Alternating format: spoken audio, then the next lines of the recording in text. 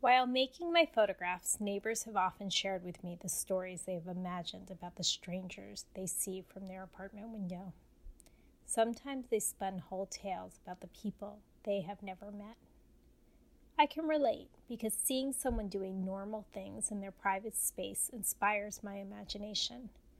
What is the person thinking about, planning, hoping, dreaming about?